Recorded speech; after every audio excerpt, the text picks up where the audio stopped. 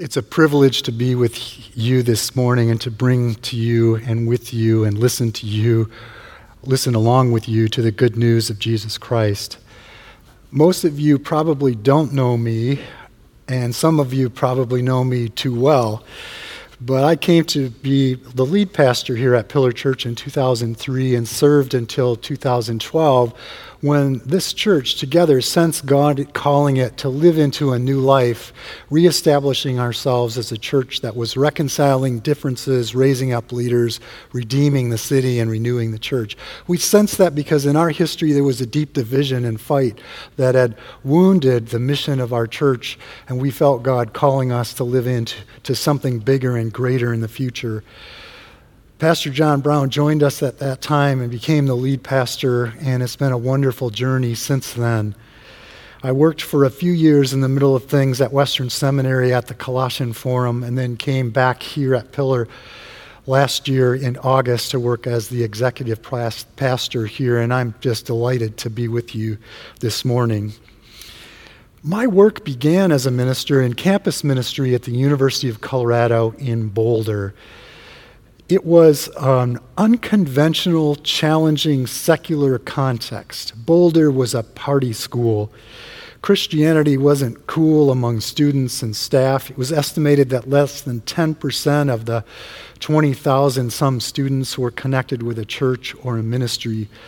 It was hard to have conversations about Jesus with anyone, and it was really difficult for those students who were Christians to live out the Christian life and not get caught up in all of the pressures of living the hedonistic, cool, self-centered, pleasure-seeking life of Boulder.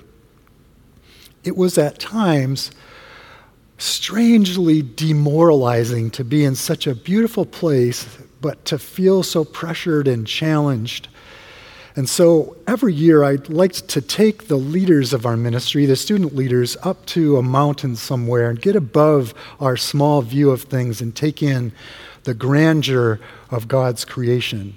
And often we would go to Long's Peak, and there we would rise above our small city and take in the vast horizon, the panorama of God's creation below this 14,259-foot peak. There was always a point in the journey up, the 6-hour journey up, where you came to what was called the keyhole, and you stuck your head through and realized you were at the edge of a ridge, and the trail went to the left along the sharp edge of this ridge and dropped 1,000 feet down. And students over and over would get to that point and say to me, "You sure this is safe?" And I would say every single time, "Yeah, if you're paying attention." And we would head up to the last few minutes of that hike, about a half an hour probably to the top, and take in that view and remember the earth is the Lord's and everything in it, the world and all who dwell in it.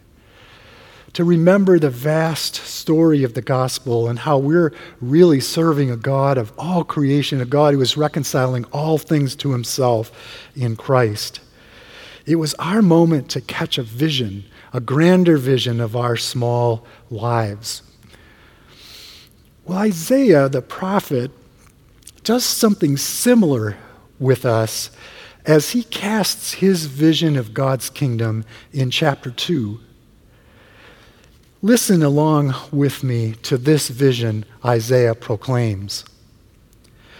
The word that Isaiah, son of Amos, saw concerning Judah and Jerusalem.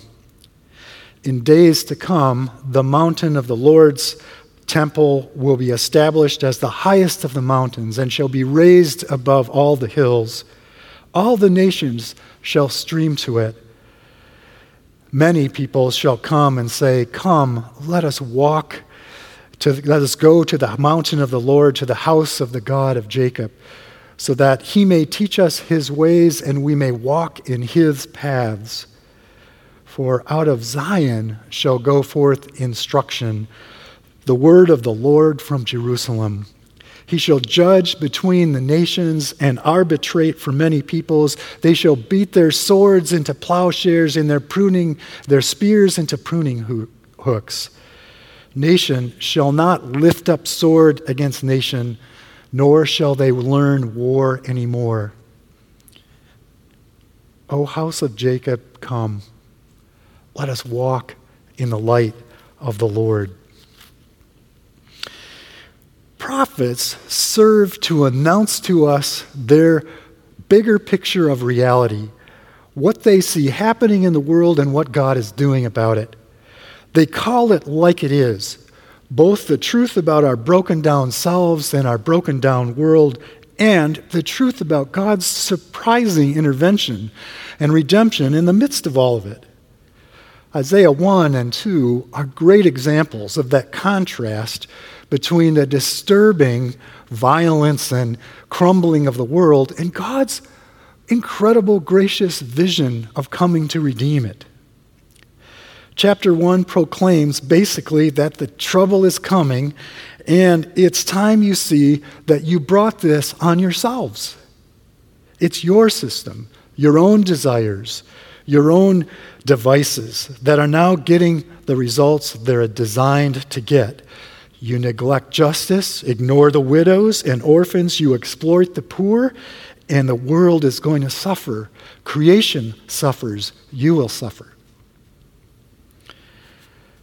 Sadly, the breakdowns in our world throughout history are mostly of our own doing. In hindsight, all of this makes perfect sense. Read through 2 Kings and 2 Chronicles. Track all of the kings and what they do. They look the other way on compromises with injustice and idolatry. And of course, the nation begins to crumble, and then they form unholy alliances with unholy partners. And this, after all, should be no surprise to us, because this happens over and over again in history. But dwelling on this kind of judgment builds in us and the world around us a kind of negative energy. As one studier of systems, both in the family and organizations, has said, any system that focuses on damage and blame will never experience healing. And so the great surprise of this prophecy is the vision of God's coming shalom, his kingdom. Isaiah 2, the vision of the mountain of the house of the Lord's presence and the Lord's teaching and the Lord's transformation from the nations of the world learning war into the people of God learning peace. The negative momentum of the judgment is transformed into a motivating vision of peace. John Calvin said that he thought God gave the prophets visions to serve as seals to the promises God had made with words. So the visions were intended to be dramatic portraits of what was going to happen, sealing what God had said he would do earlier, to restore his people, to bring them back, to never leave or forsake them. Visions were almost like sacraments, sealing in the promises with dramatic pictures that would never leave their minds. Like this stunning vision of a mountain rising and everyone streaming to it, and people taking their implements of war and forging them into implements of farming and life. God brings peace. Every once in a while, we experience these dramatic moments that serve for us as signs and seals of God's shalom. In 2015, I moved from Pillar to work at Western Seminary, and I worked there with a program to help train and equip pastors dealing with conflict in their churches, decline of membership, controversies that were stirring up, to learn how to be good leaders in the midst of all the pressures that churches face today. At that time as well, my own family was experiencing many crises. My parents were ailing and dying, and my brother-in-law had been diagnosed with lung cancer. And in the midst of all of that, I had been invited by friends to attend a performance of the Grand Rapids Symphony of a number of pieces, one of which was Ralph Vaughan Williams' piece, Dona Nobis Pacem, Grant Us Peace. I have to confess, I went to this performance reluctantly. I didn't really feel like hearing the symphony perform, but good friends that I wanted to spend time with invited us to come along. So I went, and I sat there in the front row with my arms crossed and the program in my hand, thinking, well, we'll get through this. But I began to read the notes about Ralph Vaughan Williams' life. He was born into a wealthy family in the late 1800s and went to the best music schools and graduated from Cambridge, got his doctorate in music, and began composing music, became a fairly popular composer of music. He was also an expert in British folk music. But then in 1914, as World War I broke out, he enlisted in the army to be part of the medical corps, shuttling wounded soldiers from the front lines to hospitals and sometimes carrying the dead from the front lines back to morgues. He witnessed horrific battles, one of which was a battle that led to 1.25 million casualties, which is staggering to even hear or think about. After the war, he returned home to Britain, and he began to live his life, but found that he had trouble adjusting and couldn't write music anymore for 2 or 3 years. And then he began composing again, and sure enough, in the 20s and then early 30s, Germany again began stirring with rumors of war, with moves towards war. They began actually arming themselves in defiance of the Treaty of Versailles. And so Ralph Vaughan Williams wrote this piece, drawing on the prophets of the Old Testament and upon the Mass liturgy to be a prophetic experience for the people of that time as rumors of war were coming across the English Channel. And so he wrote this piece, a little piece of which I want to play for you at this moment.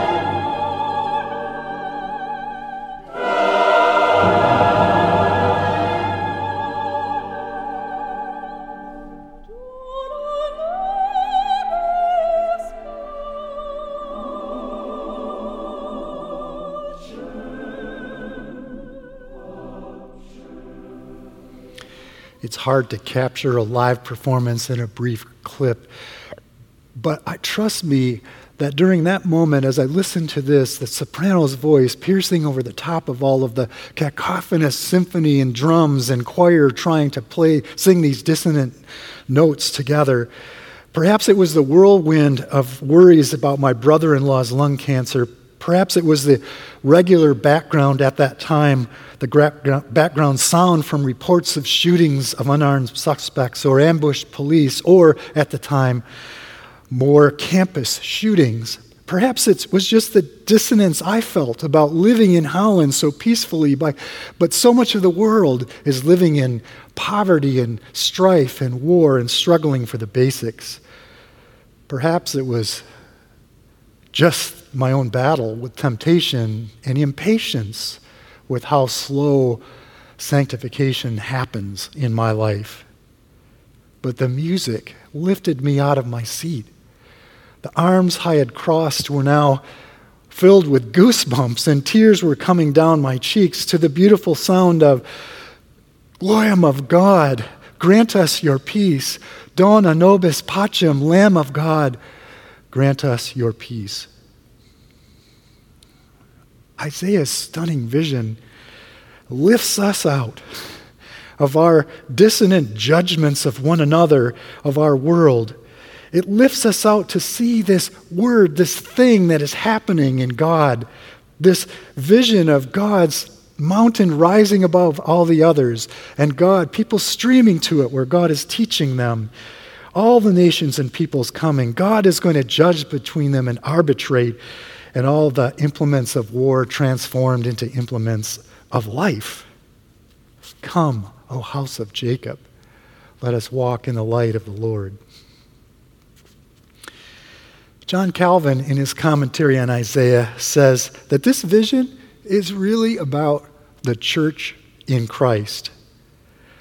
The transformation of the church in Christ. Christ who came teaching on a mountain, leading us into Jerusalem where he died and rose and poured out his Spirit.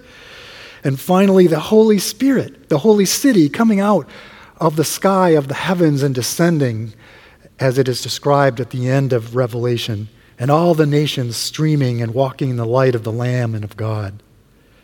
Listen to what he says about Isaiah 2. Nothing is more desirable than peace. But while all imagine that they desire it, everyone disturbs it by the madness of his lusts. For pride and covetousness and ambition lead us to rise up in cruelty against each other. Since, therefore, they are naturally led away by the evil passions to disturb society, Isaiah here promises the correction of all this evil.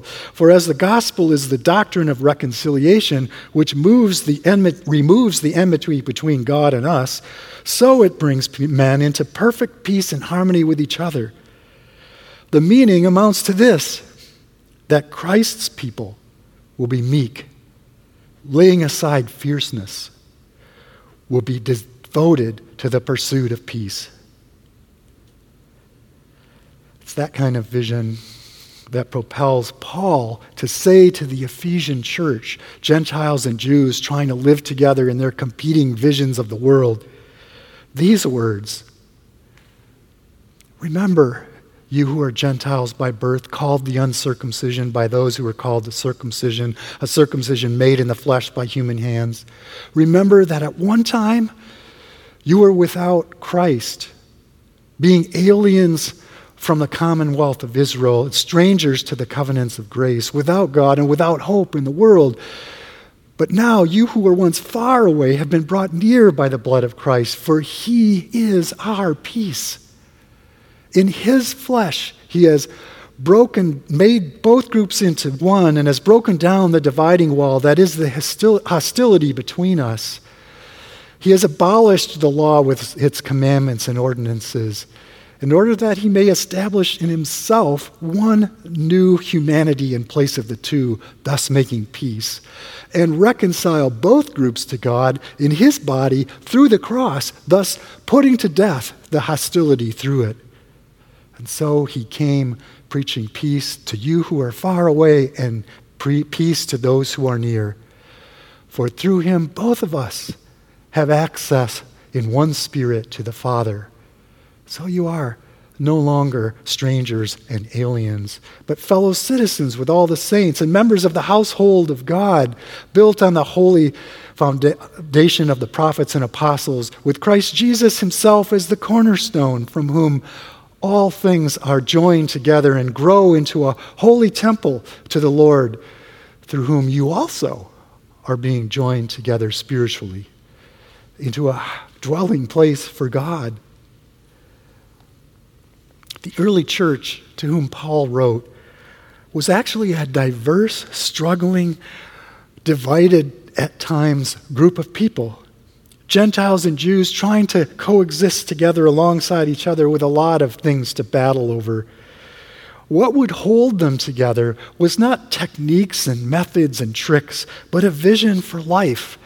A vision for life that had emerged through what had happened in Jesus. N.T. Wright, writing about this, says, with all the variety of the early church, and it was very diverse, is there anything at all that held early Christianity together? What united early Christians, deeper than all the diversity, was what they told and what they lived, a form of Israel's story which reached its climax in Jesus and which then issued in their Spirit-given life and now their task. Their strong center was not a theory or a new ethic or an abstract dogma or rote-learned teaching, but a particular story told and lived. Just weeks before I moved to Holland in 2003, Ontario was actually in the midst of an epidemic, the SARS epidemic, a related virus to the coronavirus. The hospitals were under strict quarantine. Only one family member could visit families. And it was really scary for a little while. Frank Dom, a 90-year-old member of our congregation, had been brought to emergency, and he was dying. Had lung problems and had pneumonia, and he was about to die. Somehow, he convinced the powers that be at Kingston General Hospital to let me come and see him, even though they didn't allow clergy at the time.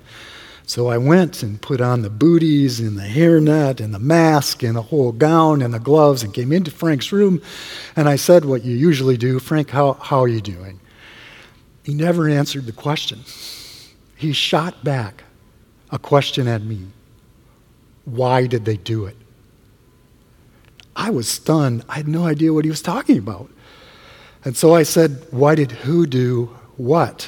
And then he unfolded this story about something that happened 40 years ago in his life, how some kind of discussion had happened about the capital campaign for a school, and he wasn't able to give money, and the elders said, you need to give money, and he said, I can't really give money, and they said, you do. And the message he heard, whether they said it or not, was, you aren't welcome at the table, Frank, unless you participate and give money.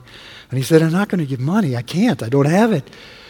And so for 40 years, he sat in church with his arms closed and didn't participate in communion. And near his deathbed, this whole story was weighing him down, and he poured it out. Why did they do it? Why did they make me come? Why did you do it? Weeping and crying and yelling. I was totally unprepared for this story, and I don't remember exactly what I said, except for a couple things, which were, Frank, that was wrong.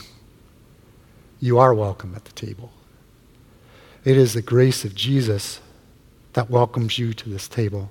Not anything you did or something someone else did can keep you from the grace of Christ. If you want to be there, you're welcome. God loves you and has welcomed you into his presence already through the grace and death and life of Christ. And he wept and wept and wept, and suddenly, peace. We prayed, I left, and a couple days later he died.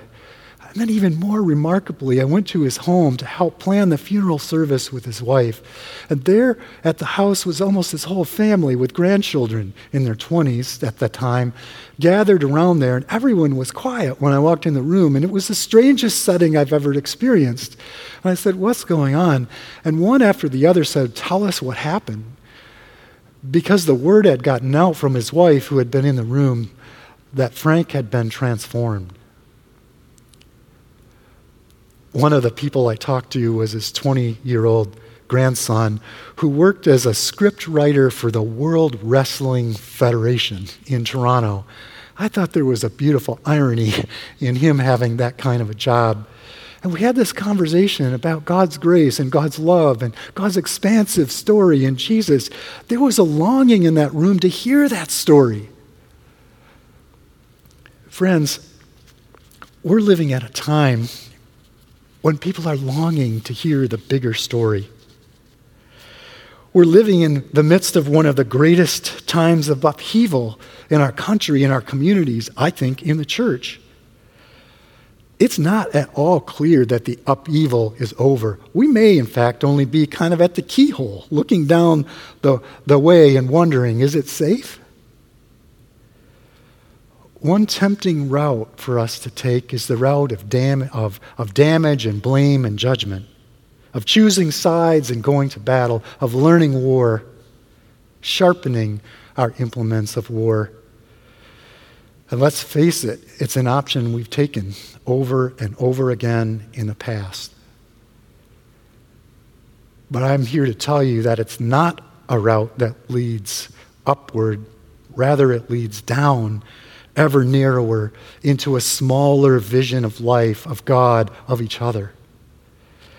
And God offers us this bigger vision, to walk in the light of Jesus, to catch a glimpse of the grand story of the gospel, to rise above the anxiety and the division and fear once in a while, to see that the earth is the Lord's and everything in it, that God in Christ is reconciling all things to himself. At times, you may wonder if this journey is safe. And let me assure you it is, as long as you're paying attention. It's very secure, immovable, unshakable. So come, house of Jacob. People of God, Pillar Church, whoever's listening, let us walk in the way of the Lord. Lamb of God, who takes away the sin of the world, grant us peace. Amen.